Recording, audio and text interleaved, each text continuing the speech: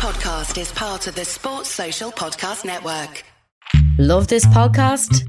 Support this show through the supporter feature from Acast. It's up to you how much you give and there's no regular commitment. Just hit the link in the show description to support now.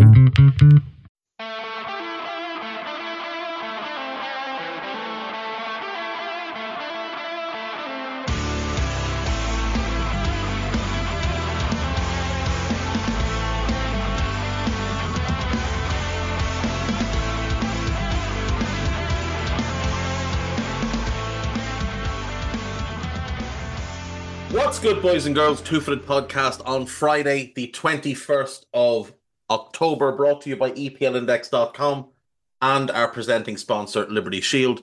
Liberty Shield, or VPN provider, a virtual privacy network, allows you to go online, change your location, access things you're geo-blocked from, while also keeping your data safe. Go to libertyshield.com right now. Use the code EPL25. That's EPL25 to get 25% off at checkout. We're also brought to you by Home of Hopcroft, a giftware and homeware company located in Scotland but shipping worldwide. Check out homeofhopcroft.co.uk. And finally, do check out the EPL Index and Anfield Index shops, which you'll find on Etsy. Use the codes EPL10 or RED10 to get 10% off at checkout. Right, folks, Steven Gerrard has been sacked as Aston Villa manager. Villa lost last night in rather embarrassing fashion, 3-0 away to Fulham. Harrison Reed, a Mitrovic penalty and a Tyrone Mings own goal capped off a miserable night. Douglas Luiz was sent off for Villa, though I did think it was a little bit of a soft red card. However, during the game, you had the Fulham fans and the Villa fans singing "You're Getting Sacked" in the morning. It was quite a spectacular show of discontent from the Aston Villa fans. And I believe Miguel Delaney, chief football writer with the Independent, said it was the worst he'd ever seen in terms of fans turning on managers. The Villa fans, one of the deepest shows of dissent I've ever seen. Not just the ferocity of it, but the imagination. Booing specific pieces of their own team's play. Yeah. Steven Gerrard is gone. And it's not a surprise. He has not done well at Villa. He must now reassess. He will not get another Premier League job unless he goes and proves himself somewhere else. I don't see Gerrard going to France or Spain or Italy or Germany or Portugal right now. I think he needs to drop down the leagues. And I think he needs to go and learn how to be a manager out of the spotlight. Like, Rangers is a big club. That was his first job. But the year they did really well was the year where there was no fans and there was a little bit less pressure. Now, I've been over what I think of him winning the league at Rangers was a result of and what it means. But the bottom line is he had a huge financial advantage. He had a team that was a division better than the rest of the league. He had a mid-table championship team, and outside of Celtic, the rest of the Scottish Premiership are sort of bottom half League One teams. You might get the odd one that sneak into the top half, but you can't take too much from that. He didn't get the Rangers job the Villa job because of what he did at Rangers. He got the Rangers job because his name was Steven Gerrard, and he got the Villa job because his name was Steven Gerrard. He'll get his next job because his name is Steven Gerrard, but the following job he needs to get because he's done really well somewhere else. And I've mentioned Bristol City a few times as a club I think would make a lot of sense for him, because it's a medium-sized club, but it's a big city. It's a nice city. It's a city with a good fan base, a loyal fan base, a club that have never been in the Premier League, a club with a good stadium, with owners that seem willing to spend a bit of money. And I think if he took a job like that, got them promoted, stabilised them in the Premier League for a couple of years with no real risk of relegation, similar to what Thomas Frank is doing at Brentford, then I think he could attract another job around the kind of scale of what Villa was, a West Ham, a Leicester, a Wolves, whichever. And then from there, if he does well there, maybe gets them into Europe once or twice over a 3-year span, then maybe he can step up again. And maybe at that point, he's learned a second language and he can go abroad, take on a big club in a foreign land, Portugal, Germany. And in Portugal, perhaps he could get the Porto job or something and go and win the Portuguese league. In Germany, perhaps he'd get a Mönchengladbach, get them into the Champions League, compete in the Champions League, show what you can do at that level. And then maybe you're ready to come back to England for a big six job. But you're talking about 8-9 years down the line, 8-9 years of real graft on your craft, on learning how to be a manager. Because right now he doesn't seem to know. Right now he just doesn't seem to know. He's certainly not a good manager right now. He absolutely could become a good manager, but he just isn't right now. Some players walk in and day one in their managerial career, they're good. Pep, Zidane, as soon as they got their first team jobs, off to the races. But they took very different approaches to Gerrard. They managed the B teams at Barca and Real. Zidane was in the Real setup for 5 years.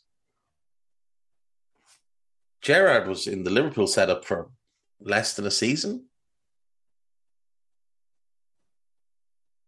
And the gulf from Rangers in Scotland to Villa in the Premier League was enormous. If he'd gotten Villa in the Championship, I think it could have been quite different.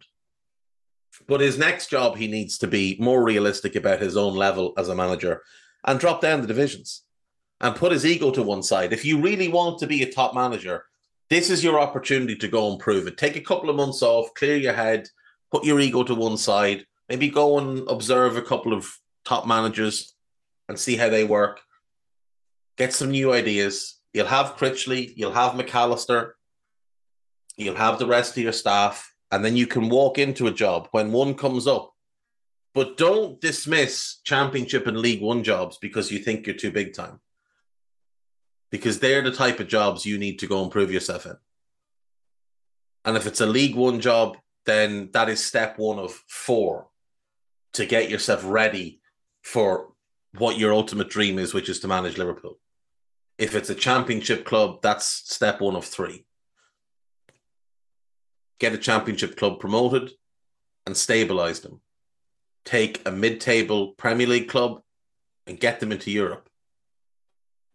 Then take a big club in a foreign country and win something.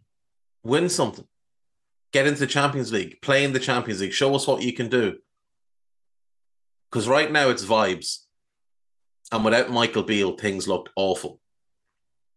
And Beale, on the flip side, is doing really, really well at QPR. So, that's the path for Gerrard. The path for Villa is to take their time to do a proper managerial search. I think Pochettino should be the number 1 candidate. There's a chance he'll say no, of course. I think Tuchel is unrealistic. I don't think he'd take that job. I think Marcelo Gallardo would be very, very interesting. He's done very, very well at River Plate. He now wants to come to Europe. He plays an aggressive, fast-paced brand of football. They press high. They're tactically flexible. His 4-man midfield, it is a 4-4-2, but it's a 4-flat-2. It's a 4-box-2. It's a 4-diamond-2. They can change it up in-game. He likes that flexibility. And he's very, very good at spotting when he needs to make those changes. strong defensively. I think Gallardo makes a lot of sense. Guy is giving me the odds here. So we have Ruben Amorim, odds on at the moment, odds on favourite to get the job. Now, it's not far beyond evens, but considering I think he turned down Wolves, I'd be a little bit surprised, but he would be a fantastic appointment. Like, if he is willing to take it, then he's my number one. Him, then Poch, then Gallardo. That's how I would look at the top three. Pochettino is second, 9-2. Sean Dyche is 5-1. Unai Emery, they should avoid at all costs. Purely, he's a good manager, absolutely a good manager. But the brand of football is just an absolute abomination. So no to him. Thomas Frank, I saw mentioned. I think he's a really good manager. I think he's really, really good. And I saw a few Villa fans yesterday say they didn't want him.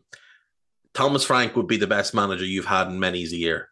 Many, many years. He's a really good manager. Beale at 20-1. Beale won't take it. Benitez at 20-1. I'll come back to it. Roberto Martinez and Thomas Tuchel. Tuchel won't take it. Martinez, they shouldn't consider. There is more chance of me taking the job at Aston Villa. Me, fella mouthpiece here on podcast, getting the Aston Villa job than Rafa Benitez.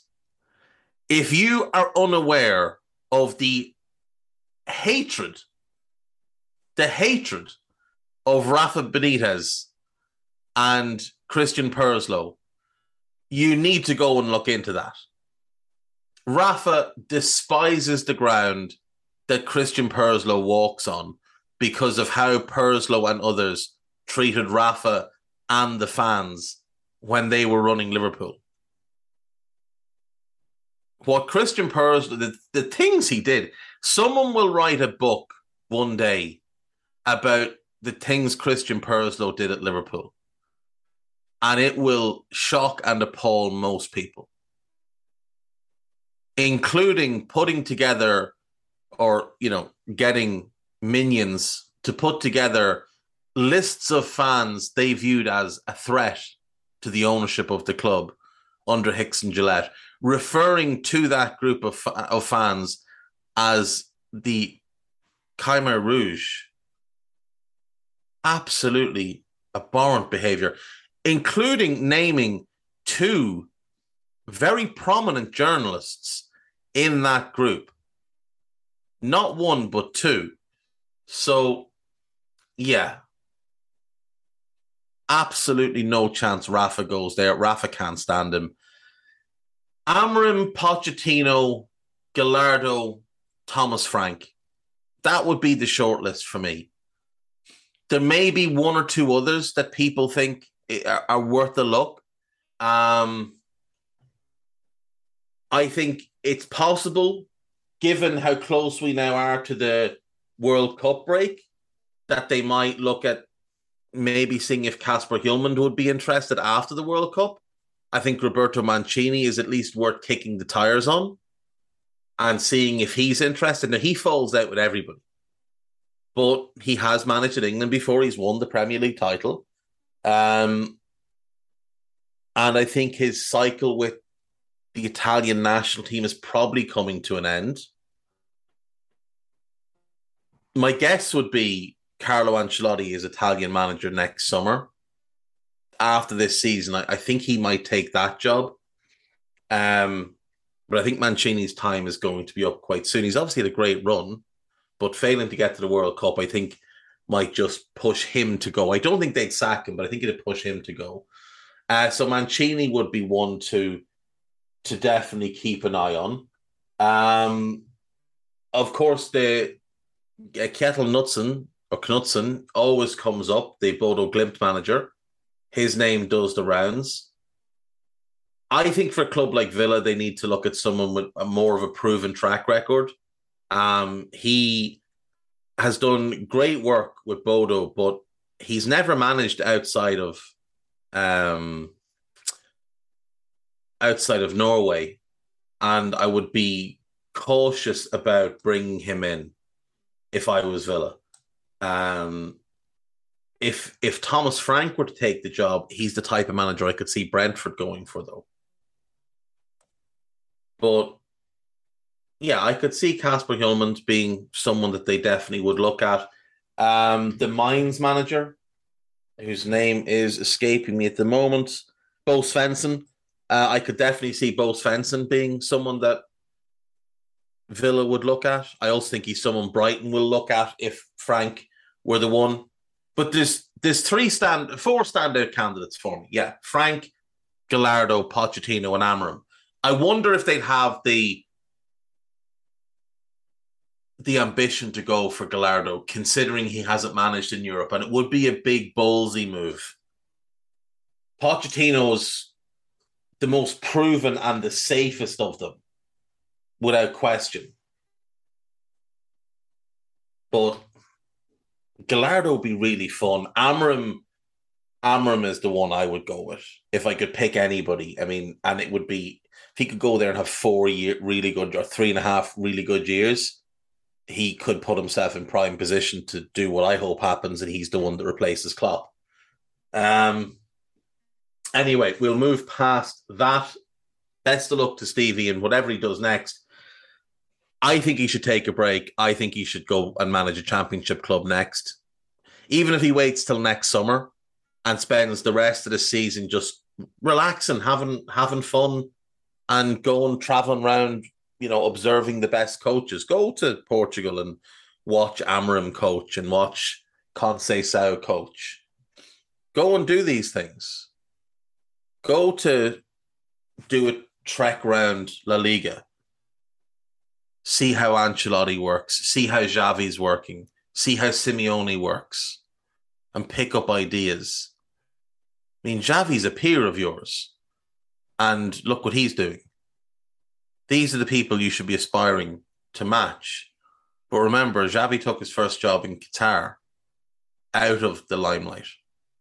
Barca was too early for him, but he's clearly got something.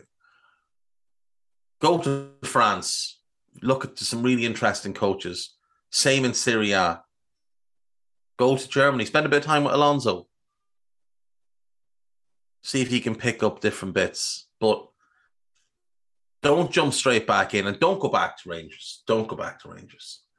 I missed a few questions yesterday. Oh, there was one other Premier League game last night. Should point out, Leicester beat Leeds 2-0. Robin Koch own goal and Harvey Barnes with the goals for Leicester. Lifts Leicester off the bottom of the table. They're 19th. 8 points for the season. Probably lifts a little bit of the pressure off Rodgers, but Rodgers is clearly next man to go, and Hasenhüttl is in that mix. I think Jesse Marsch, unfortunately, is starting to feel a little bit of pressure. Baffling to me is that people aren't talking about Frank Lampard and the possibility that he could get the sack, considering his team are below Southampton. They've got 1 point more than Leeds, who have a game in hand. And if they were to get a point in that game in hand, would go above them. They've got 1 point more than Villa, who've just sacked their manager, 1 point more than Wolves, who sacked their manager, and only 2 points more than Leicester, who are going to sack their manager at some point.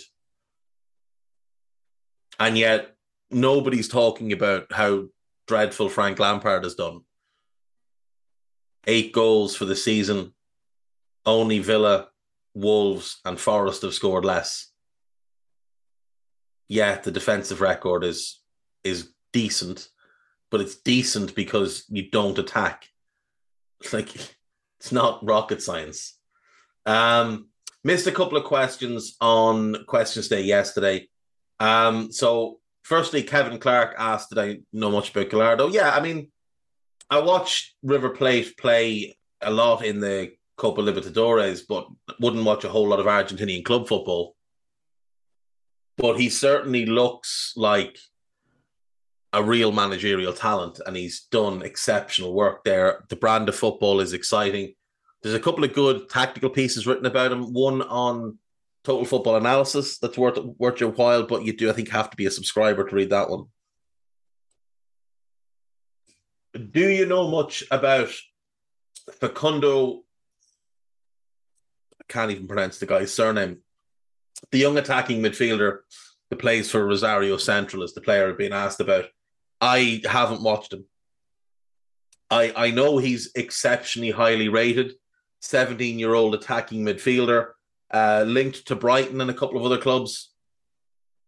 I don't know enough about him to really give an opinion, is the honest truth of it. Rick M., can you name a defender, midfielder, and attacker from the last 30 years of the Premier League that you would put into the current City team to improve them even more? They have to be able to play the way Pep wants.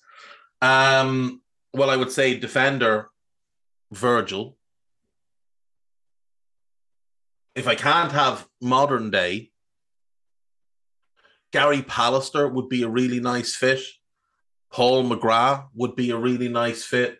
Ricardo Carvalho would be a great fit, but I think I'd go Sol Campbell.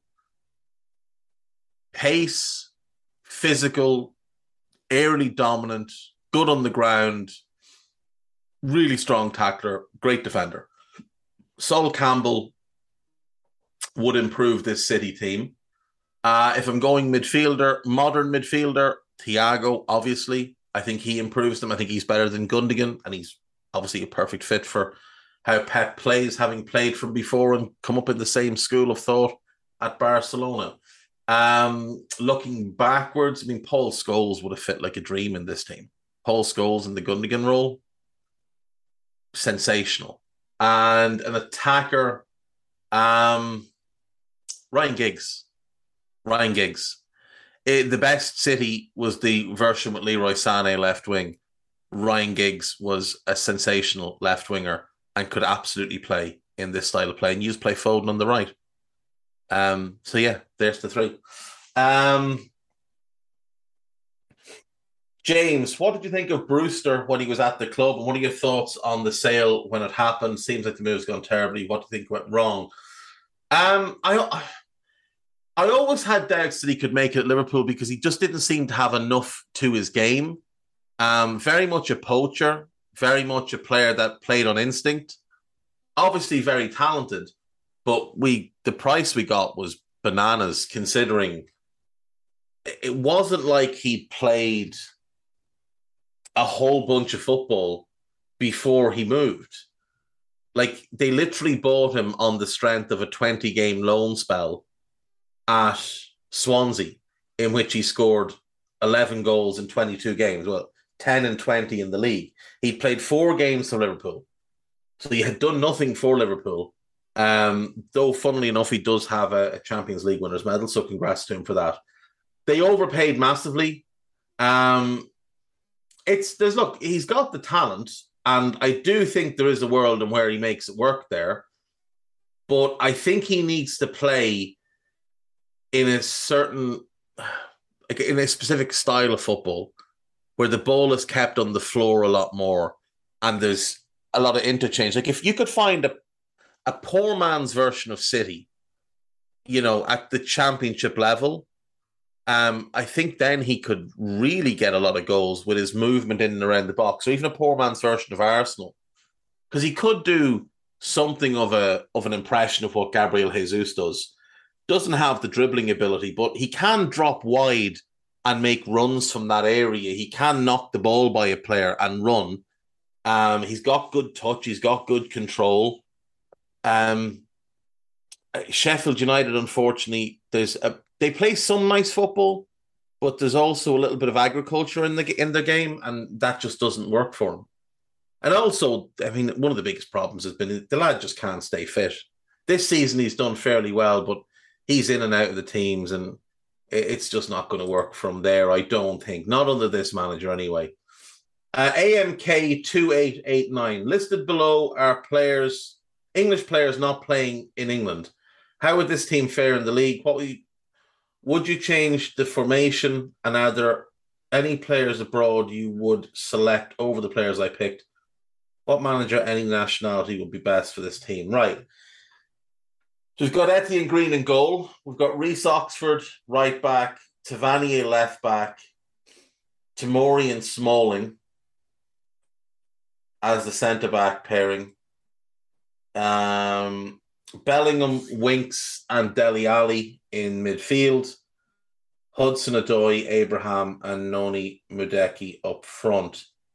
The first thing I would look to do is I would look to get Marcus Edwards, who you've got on the bench, into the team. So on the bench, we've got Connor Golston, Joe Hart, Ronaldo Vieira, Angel Gomez, Ademola Lookman, Marcus Edwards, and Mavididi. I would change the formation. I would. By the way, Mavididi is a funny player. A funny player. What a bizarre career. The fact that he was at Juventus for a couple of years is just so strange. But he's done well at Montpellier. It must be said he's having it. But he had a good season last year. I'd go back three with Oxford and Tomori either side of Smalling, Etienne Green in goal. I would play... Do you know what? You might just have to go all out attack in this because there's so many attackers, not enough defensive players. Tavernier wouldn't be for me. We'll bring Ronaldo Vieira into the team, along with Winks and Bellingham. Going to drop Dele because I'm just fed up with Dele, to be honest. We'll go Hudson-Odoi and Edwards as wingers, but they'll be also the nominal wing backs.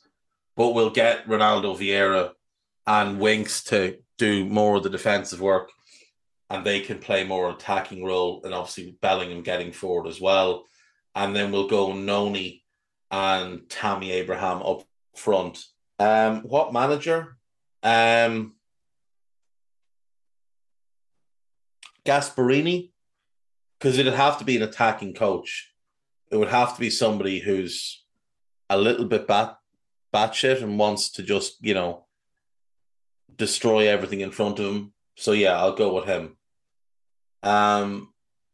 It'd be a fun team. It just shows there is a number of good English players playing abroad, and if there was a left back, I think it'd be if there was a left back, it'd just be a lot better. Is there no English left backs playing abroad? There has to be somebody. John Joe Kenny is the closest thing. John Joe Kenny. Yeah, I mean, I would have hoped for better. Joe Bryan. There you go. Playing at Nice. There you go. Absolutely not. Absolutely not. They signed another left back this summer as well. OGC Nice. They brought in 2 left backs this summer, and I know it. I found it strange. Hang on. They've also brought in, obviously, Aaron Ramsey in a rather bizarre... No. They brought in Ramsey and Ross Barkley. God, what a strange summer.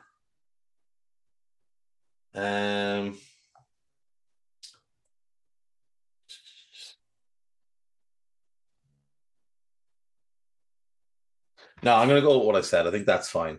We'll do the gossip. When we come back, then after the break, we'll have Mr. Drinkle joining us, and we're going to run through, and I do mean run through, the 10 Premier League games for this weekend. So, Chelsea are ready to allow Romelu Lukaku to remain on loan at Inter Milan next season before writing off millions of pounds by selling him.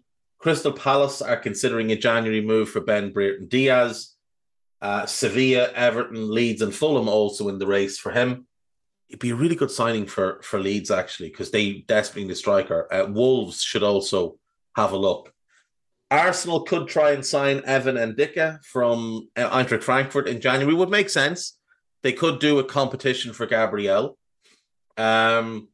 AC Milan are interested in signing Armando Broja. I think he'd actually fit really well there. You play him as the 9 with Leao on the left and Nketiah behind. That's all of a sudden something that you could really get excited about.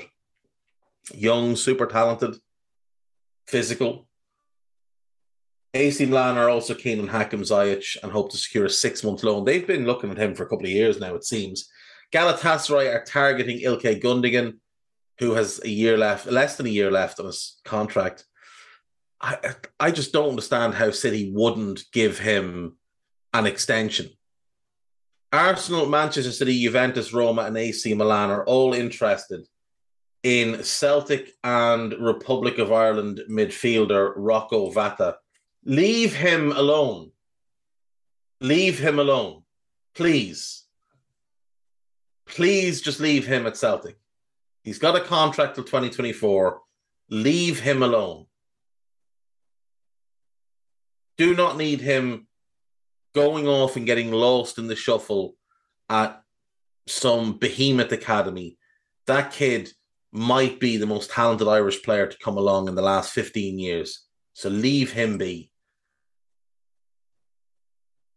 Manchester United forward Cristiano Ronaldo is facing a £1 million fine by the club for walking out of the win over Tottenham. If that sounds extreme, that is just 2 weeks' wages for him. So just bear that in mind. 2 weeks' wages, £1 million. He also refused to come off the bench. He was asked to go on as a sub. He refused, and he went walking off with what proved to be 6 minutes left in the game. And yet, there are still Manchester United fans and pundits defending him. United could let the 37-year-old go for free in January if nobody will sign him. No one wants him. So you might as well just let him go. MLS side Inter Miami could make a move for the Portugal talisman. He should definitely go to America and see how that works out. Real Madrid, Paris Saint-Germain and Manchester City have sent scouts to watch Napoli and Georgia winger Kavica, whose surname I'm not going to try and say. He is spectacular. Absolutely spectacular. He should stay at Napoli for a while. Arsenal were interested in signing Calvin Bassey from Rangers before he moved to Ajax. I said at the time I thought they should have signed him. There was no rumours at the time, no links. So, this is from something called Own Goal Nigeria. I'm not aware of what that outlet is, but Calvin Bassey would have been a good fit as a backup to Gabriel and a backup to Tierney at left back. Obviously, they bought Zinchenko, but I still think Zinchenko's better in midfield than he is at left back. And I'd rather have Zinchenko competing with Granit Xhaka for that role and have, a Bassey or an Evan Ndicka backing up Gabriel and Kieran Tierney. Be stronger defensively and have a better balance in midfield. Slovakia midfielder Stanislav Lobotka is set to sign a new deal with Napoli despite interest from Arsenal, Tottenham and Liverpool. Tremendous ball winner. Lacks a little bit technically, but yeah, he's a good player and it's good for Napoli that they're getting to keep hold of him. That'll do the gossip for the day. I will be back after the break with young Drinkle, so see you in a sec.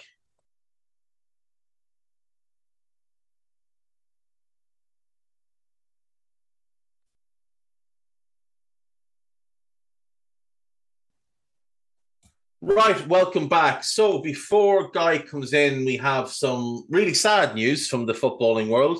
Frank Ribery has been forced to retire due to a recurring knee injury. Very few players have given me more enjoyment over the last 15, 16 years than Frank Ribery. What a wonderful player. One of the most talented wingers of all time. Would just twist defenders up into pretzels. Had a bizarre career, didn't follow convention at all. 3 different academies. Boulogne, Elise, Brest, then went to Metz, made his name there, went to Galatasaray. There was a whole big kerfuffle because he decided he didn't want to be in Turkey. He found his way to Marseille, was really good there. Bayern Munich obviously snapped him up, and for 12 years, he was just an absolute icon in Bavaria. When leaving, I think a lot of people assumed he'd retire, given he was 36. Rocks up to Fiorentina is just brilliant. So much fun to watch for them, twisting the blood of defenders. Leaves them, and again, everybody just assumes, well, he's going to retire, clearly. The man is 38 years of age. Goes to Salernitana, was, I thought, really, really good for them last season. They finished 17th, avoided relegation. I think he was a big part of that. And this season, he's played once and he's gotten injured, and that looks like that will be that for Frank Ribery. They're currently 14th as well, so they're having a good old run. But, well, I say a good old run. They're 14th. It's good for them. That's such a shame. That's such a shame. 39, 22-year professional career. What a player. What an absolutely joyous player. If you're not as familiar with Frank Ribery, just go on YouTube and just put in Frank Ribery highlights, Frank Ribery mix, whatever. And just watch that fella make the very best defenders look really, really silly. That's kind of ruined my day now. So it's a good time to bring in Guy Drinkle. How are you, sir? I'm here to ruin it further. How are you, Dave? I'm good. I've already made you record your own podcast. You did indeed. You did indeed. I'd like to say before we begin, I think my predictions have been better in the last couple of weeks. I think I did quite well in the week where, Wolves beat Forest and Tottenham beat Everton and West Ham, Southampton. I think I said a Southampton win, but it turned out to be a draw. I think I did pretty well in midweek. We finally got a Southampton win. We got our Southampton win. Now, I did get a couple wrong. Like, I got United, Spurs wrong. And I got that right, though, so we got it right by aggregate. So. There you go. So together as a team, we got it right. But we've got 10 games. We have limited time to get through these. We do. So let's get stuck into them and get these rattled through as quickly as we can. We will only focus on Chelsea Man United. That is our aim for today. Nottingham Forest, Liverpool. Injuries. Both teams have injuries. Liverpool probably rotate a bit because, well, the injuries and the effort against City seem to break them a bit. But let's be honest. Regardless if Liverpool did turn around their form or not, they still should have been beating Forest, who are now bottom of the table. Yes, this is must win for Liverpool. They have to go out and get a result here. They haven't won away from home in the Premier League yet this season, which is a concern, but this is their best opportunity. Forest at bottom of the league. Forest have not been good this season. They're struggling at both ends of the pitch. Liverpool will be without Diaz, Matip, Keita, probably Kanate, Arthur and Jota. Forest will be without Omar Richards, Jack Colback, Lewis O'Brien, Moussa Niakate, probably Harry Toffolo, and probably Renan Lodi. So they're going to have to move things around as well. I'm just going to go for the Liverpool win. I think it should be a relatively straightforward game for them, but they are making things harder for themselves than they need to be. So I'm going to say 2-1 to Liverpool. And by that, he means 3-1 to Nottingham Forest. 3-1 to Nottingham Forest. Yeah, yeah, you're right. 3-1 to Nottingham Forest. I'd forgotten. Yeah. We're going 3-1 to Nottingham Forest here, and we're reverse jinxing our way to wherever we can get to. So 3-1 Nottingham Forest. Absolutely. Next up, we have, Everton against Crystal Palace. Shall we just fill in a 0-0 and move on? You know, when you see a fridge and you sit there, played that much this season. But hang on a second now. But you know, when you sit there and you expect your fridge door to open or, to move or something, and you are the only person who is surprised when the fridge door doesn't open automatically and the fridge doesn't move across the floor. That must be what it's like to be an Everton fan watching this team. They expect this team to score goals. Nobody else does. because this Everton team is not designed to score goals. This Everton team is designed to get 0-0 draws. That is what Frank Lampard is doing. Frank Lampard is a dreadful manager. Like, he is the worst manager in the league. Now, there was definitely a case that it might have been Gerrard, but Gerrard's now gone. So it is Frank, and it's not close. I am going to say that going into this game, I think Crystal Palace will win. Everton are getting players back, which is positive for them, but still no Godfrey, still no Townsend, still no Patterson, and still no Mina. Whereas with Palace, no Klein, no Richards, no Ferguson, Will Hughes is back, no Butland, no MacArthur. I'm going to say Palace win this game. I think Palace defensively are better as individuals. I think they're better in midfield. And the Palace front line is a real threat, whereas I don't think the Everton front line is, because Calvert-Lewin doesn't get any supply. The risk here, obviously, for Palace is the pace of Gordon and Gray, if Gordon can ever remember how to stay on his feet. The most yellow cards in the league this season, by the way, is Anthony Gordon with 6, 5 of which have come for diving. So I will go ahead and say I think Palace win a very boring game 1-0. Yeah, it'll be not a fun one. Man City against Brighton. Man City obviously didn't have a midweek game, so maybe this is the retribution game. So I feel sorry for Brighton that Erling Haaland's had a full week's rest and is going to be a big angry Norwegian man. Yes, he is. And you have to feel a little bit sorry for De Zerbi, who's had a very tough start to life at Brighton. No Moder, no Matoma, no Levi Colwill for Brighton. Colwill hasn't played yet this season, but I was hoping he was going to get some games soon. For City, Stones is a doubt, Walker's out, and Phillips is out.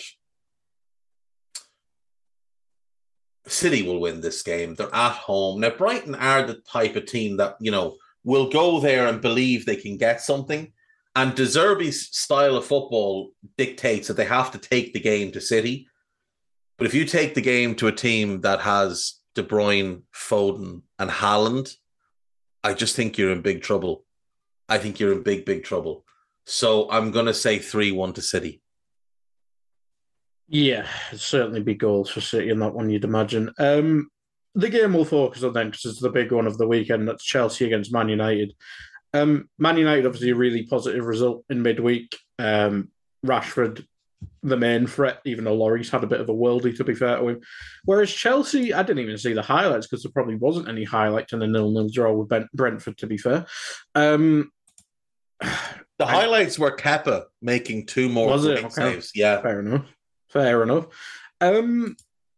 To be fair, we've seen Potter beat Man United quite comfortably in the past, but will Man United this season?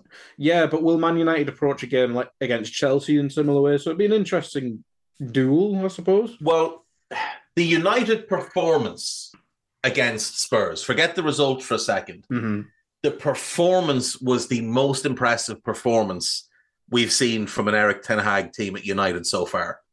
As opposed to, the Liverpool game, the Arsenal game, the Southampton game, the Leicester game, where they parked the bus and tried to hit on counterattacks. This was more like what we were seeing at Ajax, with a higher press, with quick interchanges, building through the midfield. This was much more impressive. This was the best performance so far. On the flip side, Chelsea had their worst performance under Potter since probably his first game, which you're not really going to criticize him too much for. Going into this game, Chelsea have no Kante. He's out, done for the World Cup. Conor Gallagher is a doubt, but should be okay. Wes Fofana and Reece James, they're out and probably, like Kante, not going to be back until after the World Cup. United have a lot of issues, though. Now, Cristiano is suspended, obviously, because of the shenanigans the other night. That's a good thing. There's other players out, but nobody really that would impact the game in terms of playing. The big thing here they can't play the same way against Chelsea that they did against Spurs, because Chelsea will carve them apart. Spurs don't have that ability to dynamically move the ball from back to front the way Chelsea do. They don't have the invention that Chelsea have in their team.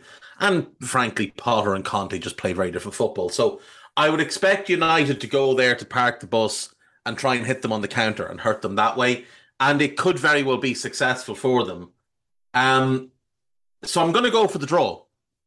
I think I'll go for the draw. I'll go 2-2. I think it'll be a good game of football. I think it's a nice balance between styles of play.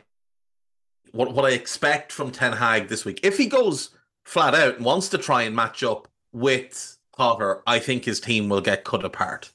If he tries to match up and go all out the way he did against Spurs, I think he'll get cut apart. But if they play the Ollie ball they have been playing, I expect a better showing in a 2-2. Yeah, I can agree with that. We shall move on to Sunday before my internet goes again, people, so I apologise if there is a drop in quality. But starting off on Sunday, we have managerless Villa against Brentford, but that may change in the next couple of days. Probably not for this game, though. Maybe just the freedom of losing Gerrard as a manager might do something, but the way they were playing anyway, it was just turgid, and Brentford, as we always say about Brentford, they're just efficient. Efficient and well coached. And it is interesting that Thomas Frank is one of the managers that Villa are apparently interested in. So no Kamara, no Douglas Luiz, who's now suspended for a couple of games, no Digne, no Augustinsson, and no Diego Carlos for Villa. For Brentford, no Pontus Jansson, no Strakosha, no Hickey, and no Norgard. Hickey apparently out until after the World Cup, Strakosha out until after the World Cup, and Janssen out until after the World Cup. So they're long-term injuries for a small squad, but at least the break will help. I can't see how Villa can be any worse.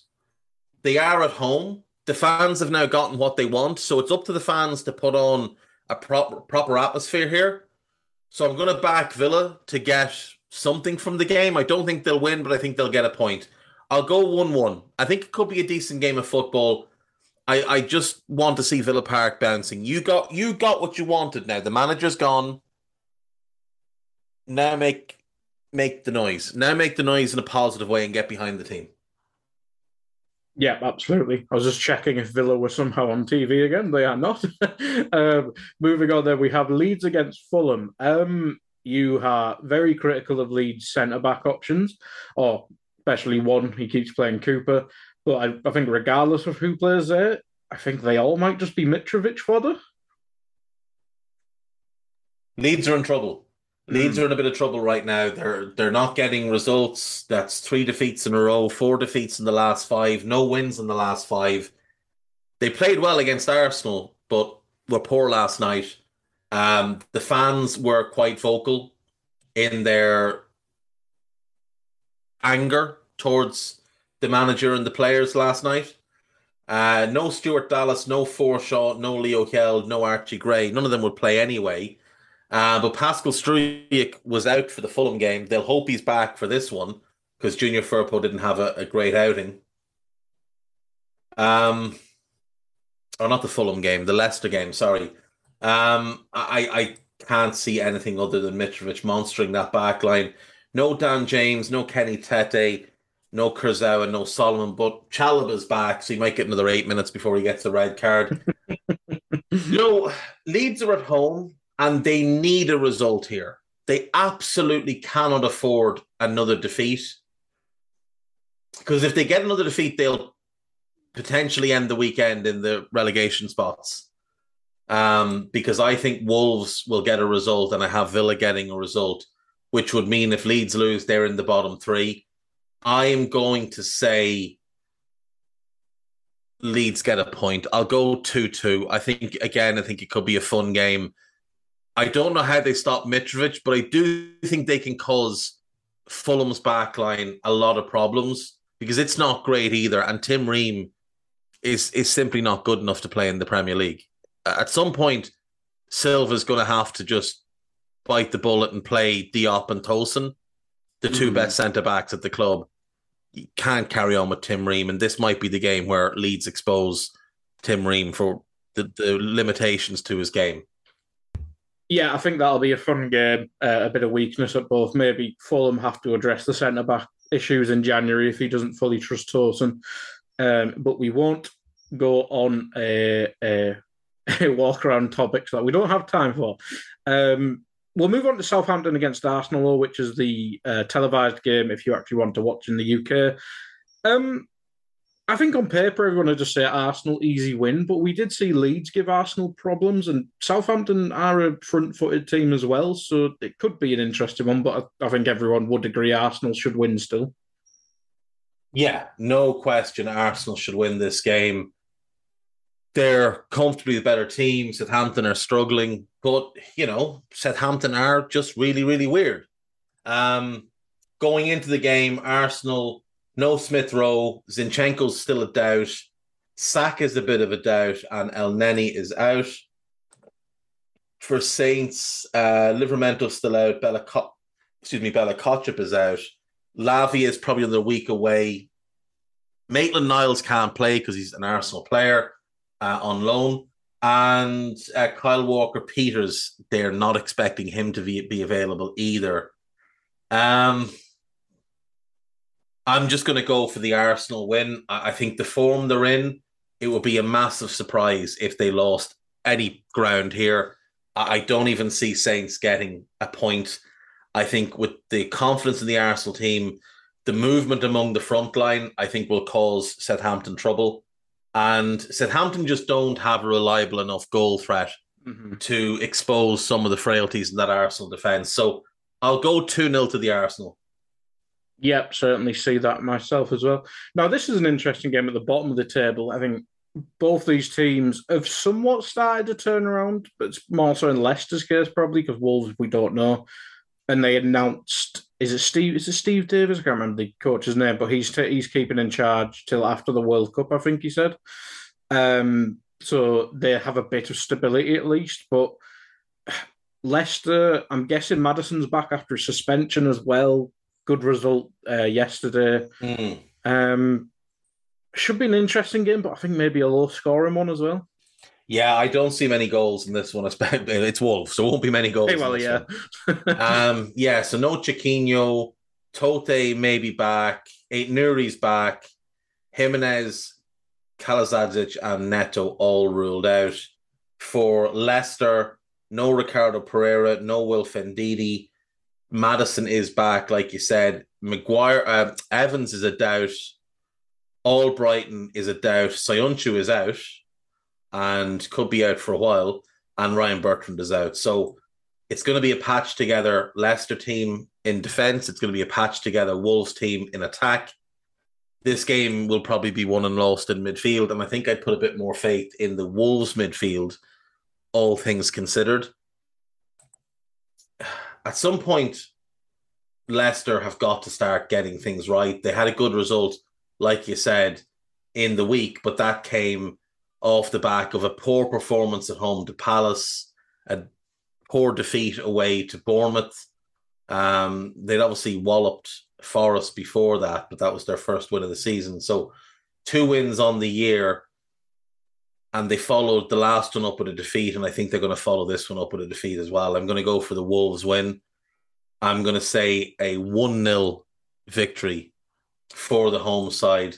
I think it's the right decision to hold off on appointing a manager until you find someone that you're actually sure of.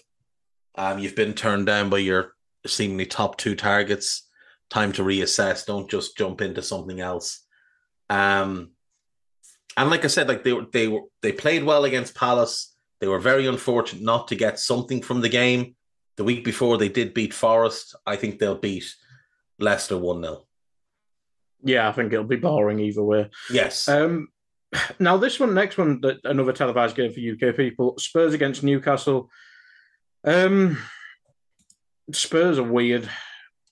I'm sure you saw the stats. I think we're the second or third in terms of shots conceded, which I think has always been a part of Conte's system, is letting shots off, but just in poor areas. But to be second or third in that regard, it's just not something a top 6 team can do sustainably, I don't think. No. Whereas Newcastle, they're just kind of chugging along. I think obviously some good results recently, and people have stepped up like Almiron, as long as Callum Wilson's fit, but rotation, etc., should be interesting. And we both like the midfield with Joelinton and Bruno there and whoever's with them. So I think this could be a fun game, to be fair. I think it will be. Now, Toon starting to get some players back as well. Isak obviously out till after the World Cup. Darlow's out for a while, but he's the backup or third choice keeper. Unfortunately, St. Maximin has had a relapse and he's going to be out a couple more weeks. It remains to be seen what happens with Joelinton. He hurt his knee in the week, so we'll see. Richie's out, Kraft is out. There's a small squad there, so when you start to take players out, it becomes an issue. Spurs are bizarre. Like, I just don't understand the United game, right? They played 3 centre-backs, wing-backs, and 3 defensive midfielders. And yet United still have shots galore. Now, Eric Dyer was awful. I thought Ben Davies was awful. It's notable how little United got from the left side than the right side, because Romero is just much better than the other two. But Matt Doherty's he's not good, and Perisic is struggling a bit, his age, the Premier League, yada yada. No Kulusevski is such a big blow. They have no one else to link midfield to attack. Nobody else seems capable. Could not just run with Brian Hill. I mean, it can't be worse. He can't be worse. He can't be worse than nobody. He cannot be worse than nobody. Like, Lucas Moura could be an option, but for whatever reason, Conte just seems stuck on wanting to play Højbjerg every game, despite the fact that he is inconsistent and has always been inconsistent. He's a good player, but the reason he's not a great player is because he's inconsistent. Give Bissouma and Bentancur an opportunity, and I think they will reward you. Give Jed Spence a chance, and I think he will reward you. Try Sessegnon again. Emerson Royale's back, don't worry. Emerson Royale's back, so he'll be starting. Don't you worry about that. Now, it will make them stronger defensively. It will, yeah. Doesn't help them going forward. Maybe play Doherty as the one to carry the ball, just because at least he can kick it and run. Spurs need to win this game, because that's 2 defeats in their last 4. Mm-hmm. And they've played a game more than City and Arsenal, and yet they're 4 points behind Arsenal. Now, I still think they'll finish above Arsenal, because I'd back Conte and that group of Spurs players over Arteta and that group of Arsenal players over the long run. But you can't afford to give Arsenal too much of a head start. Like, I know they fell apart last season, and I think they'll have a big old stumble at some point this season. But you don't want to be 12 or 14 points behind them with 11 games left and hoping that they fall over. So I think Spurs have to win. Newcastle are on a good run, though. 3 wins in the last 4. That came obviously off a run where they didn't win in 6. But they've only lost once this season. They've proven tough to beat. They've got the best defensive record in the league. But I think Harry Kane will have joy. I think he will have joy in this game. So I'm going to go 2-1 to Spurs. Which would be a big result, as you say. They've Newcastle only losing to Liverpool in funny circumstances for us too. Yeah. But we'll move on to Monday's game anyway. West Ham against Bournemouth. West Ham have just been funny. They showed spells against Liverpool, but I think that was more to do with who came off for Liverpool rather than West Ham improving. They did improve, but as we said, I think that was Thiago coming off more than anything. Whereas Bournemouth, they lost to Southampton, but it was going to happen at some point, and Southampton are the weirdest team to do it against. So I still think this will be a tough game for West Ham. I'm not sure why this has got a Monday night football slot, man, but these two are next to each other in the table, actually. I didn't realise that. 13v12. Yeah, but I feel like this is still more important for West Ham because 13th's not good enough for a team like that, to be fair. No, it's not. West Ham have to win this game. They have to win this game. it would be completely unacceptable for any other result to take place. Lucas Paqueta is going to be out for a while with a bad shoulder injury. Craig Dawson is out. Max Cornet is out and probably won't be back for this one. Agard's getting close, but they're still expecting it will be sort of the beginning of November before he's back. Bournemouth, David Brooks still working his way back, obviously after his fight with cancer, and Lloyd Kelly is still out.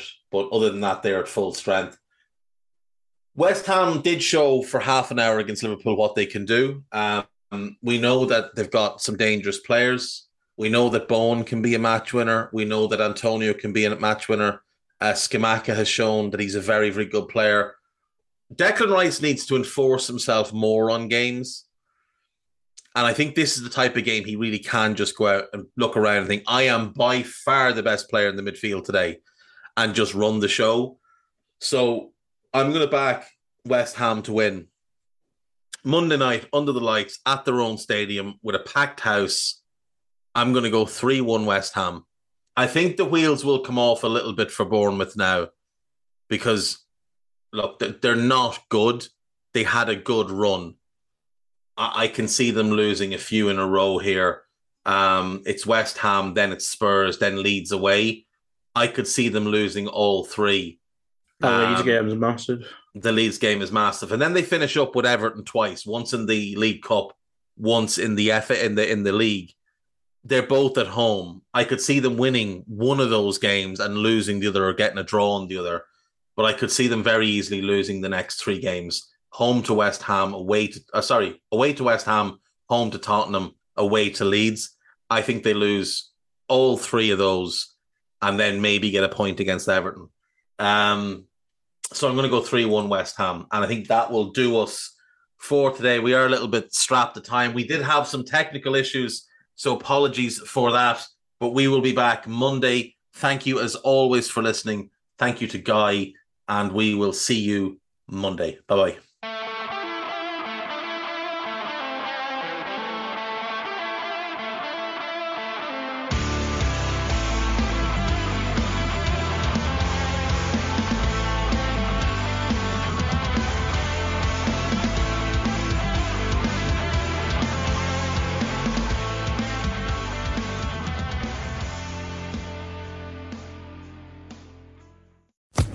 Social Podcast Network.